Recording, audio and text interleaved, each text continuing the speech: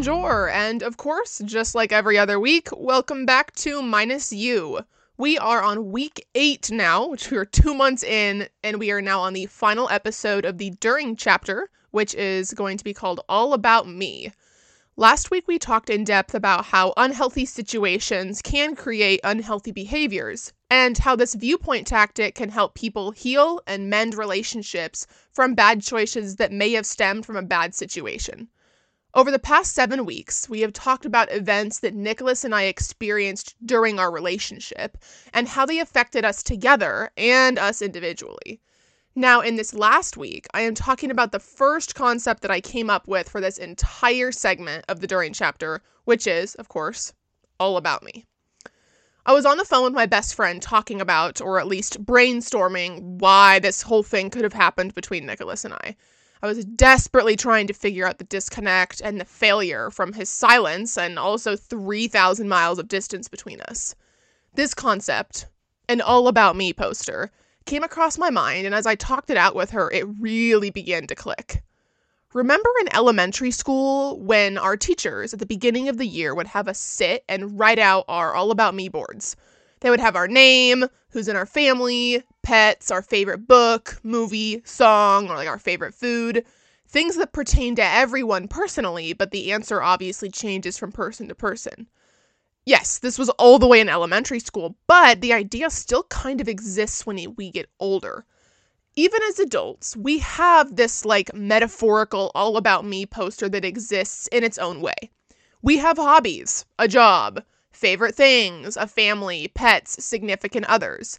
But as we get older, we are able to dictate how prevalent these things are on our board, how big they are in our lives, and how we display the subjects, objects, people on our board, also known as our life.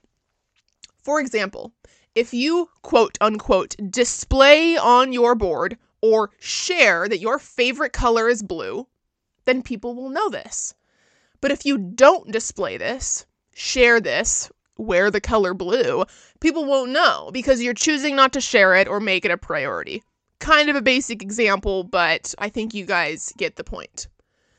A bit more in depth about our adult boards and what will possibly be included, we have things like our family, work, significant other, possibly children, hobbies, dislikes, favorite movies, TV shows, favorite songs, our pets, and even things like our finances and our lifestyle. Now, there is only so much you can fit, so much you can advertise or showcase to people on this board. We cannot fit everything onto our boards. This is where we prioritize things. For example, my best friend loves dogs. People know this about her because she shares this with them. But she does not have a dog right now, so that is not a big part of her All About Me board because she is choosing more to focus on work and the lifestyle portions of her board. She wants to travel, which means that's going to be a larger part of her board. It's going to be a larger priority than the pet section. Will my best friend never have a dog? No, of course she will. But that will happen in a different section of her life when it better fits the balance that her board wants to display right now. Here's another example. I want a Denali SUV so bad. Some people know this about me, but because my finances don't allow for me to purchase a $50,000 car yet, like most people's finances don't allow for that yet, it isn't a big priority for me because my lifestyle doesn't allow for that right now. Will a Denali be a part of my finances and my lifestyle someday? Yeah, I'm going to work hard in my life to make that happen. That's a goal of mine. But it's not something that's going to happen right now. Now, so we look to the relationship side of this. In these past episodes, we've been talking about lifestyles, values, priorities, goals. We have seen how these things can take a toll or be amazing. We have seen how other people play into these situations as they, well, for lack of a better term, play out.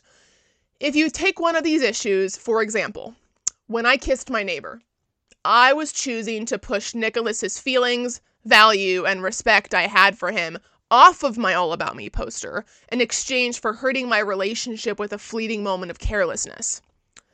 When I went on member seeking for the roof situation, I was choosing to push Nicholas's feelings off of my All About Me board in exchange for a quick pursuit of money to fix our problems. When Nicholas chose to allow his mother to say terrible things about me and not do anything about it, Nicholas was choosing to put his mother as a higher priority, giving her a bigger place on his board than who was going to be his future wife. When Nicholas chose to take the house from me, he chose to put his mother and his materialistic goals for him alone a priority on his All About Me board over his fiance's feelings, his fiance's future, and safety in his environment. Sounds kinda terrible, huh? But it's so true. You can see how on both sides at different times, both Nicholas and I were putting other people or other things as more important in our lives than one another. We were going to be husband and wife. Some kind of love. So let's look into the excuses and the reasoning for this. When Nicholas put his work as priority over me in our relationship for months. So I would express to Nicholas that I felt ignored and hurt, especially during our engagement when we should be able to celebrate and spend time together planning to be husband and wife. He would respond with, "I'm doing this for you." And later, when he was angry and after our relationship ended, he would call me whiny and needy attention, like I was just a whore for attention, and that I threw away a perfect financial future for being an attention whore and leaving for somebody else's attention. Nicholas would tell me, metaphorically, that his job and his money was going to take a big place on his All About Nicholas board, and that I was going to just be pushed off into this small corner indefinitely. This hurts, and it hurt really bad. It really did. In the end, when I found out about his infidelity and his cheating, maybe you remember how I mentioned that we got everything we were working for the day that I found out. The roof, his school, finances with his new raise, my new job. The same day, it all fell apart. This leaves me entirely puzzled still to this day. I wonder why God didn't let us, or why God didn't save us from leaving one another and from this just entire catastrophe when we were like 24 hours away from everything we had worked for. We were like a week away from a 7-day cruise and just this like new bliss, this just chapter we were going to enter into. Now, we were just working really hard in different ways, but we were working nonetheless. I ended up moving home, wiping my All About Madeline board of being a homemaker, a future wife, a life partner for Nicholas, someone who loved Disney and who lived in Orlando, Florida, and had to learn how to completely recreate my board. Just eradicate it and start over. Now, when I left, Nicholas didn't really have to recreate his board much. Nicholas was already prioritizing his family, his mom's feelings, and relationship with his family over me. And his job had already received a consistent stream of attention because of his work for the promotion. So when I left, the spot I left on his board was just so small. And he filled it with physical gratification from this secret crush, this secret woman who had been in his life since we moved, with some unspoken work connection that he met in the Disney college program months ago. All About Nicholas, that board wasn't really shaken. All About Madeline was destroyed. I'm going to give 2 types of advice for this topic. One for those in a current relationship, and one for those who have been left by their future spouse or life partner. I give these 2 different pieces of advice for this because the solutions and the tactics for both sides of this just look very different. If you are in a relationship, it is going to be about finding balance and prioritizing, which seems to be the $1 million word in this episode. If you are in an adult relationship, there will be a job that you attend. There will be family obligations. There will be individual hobbies, interests that you have, and of course, your significant other. Your board is metaphorical, but you will ultimately have to find a way to fit and balance it all out appropriately. For these things to succeed, you will have to spend chunks of time with these things. Like your job, you probably dedicate 40 hours a week to your job. And you may need to come up with set times for your partner for a period of time if work is really overwhelming for a period of time. This sounds kind of sad, like you don't care about the other person or that the person feels like a job, but it's actually the opposite. Your partner will respect and feel loved if you choose to dedicate time to them specifically in times of high stress or high demand.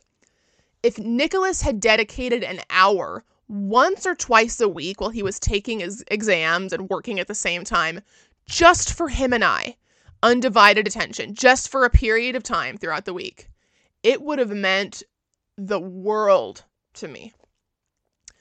That shows your partner, even if they have to take a smaller role for a while on that board, you are still dedicated to them in times of divided stress, attention, and needs. Also, your partner and your spouse should take a really high priority overall.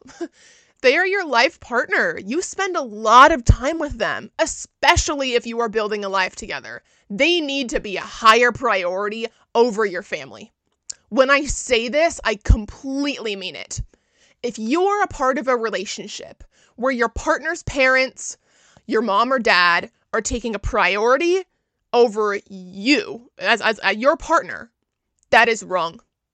This sounds selfish, but I believe it, and many relationship counselors and marriage counselors will agree. Your spouse comes before your mom and dad. This does not mean abandon your family, but it means that you need to uphold your spouse above your parents. I'm sure this makes some of you upset, but I am not afraid of telling the truth at the expense of your discomfort in the face of honesty. And I am sure your spouse would want to do the same. You uphold one another above everybody else. Now, what happens when you're left by your future spouse? What happens when your All About Me board has to be scrapped because the person you wanted to spend your life with chose to push you aside for other things over your relationship? This is so hard. It sucks. It really fucking blows.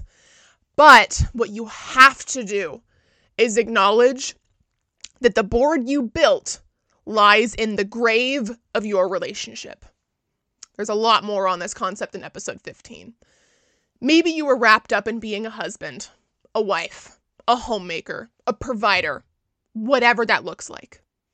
That has to be gone right now. You have to make a board centered around you and you only. It doesn't sound fun at all, I know.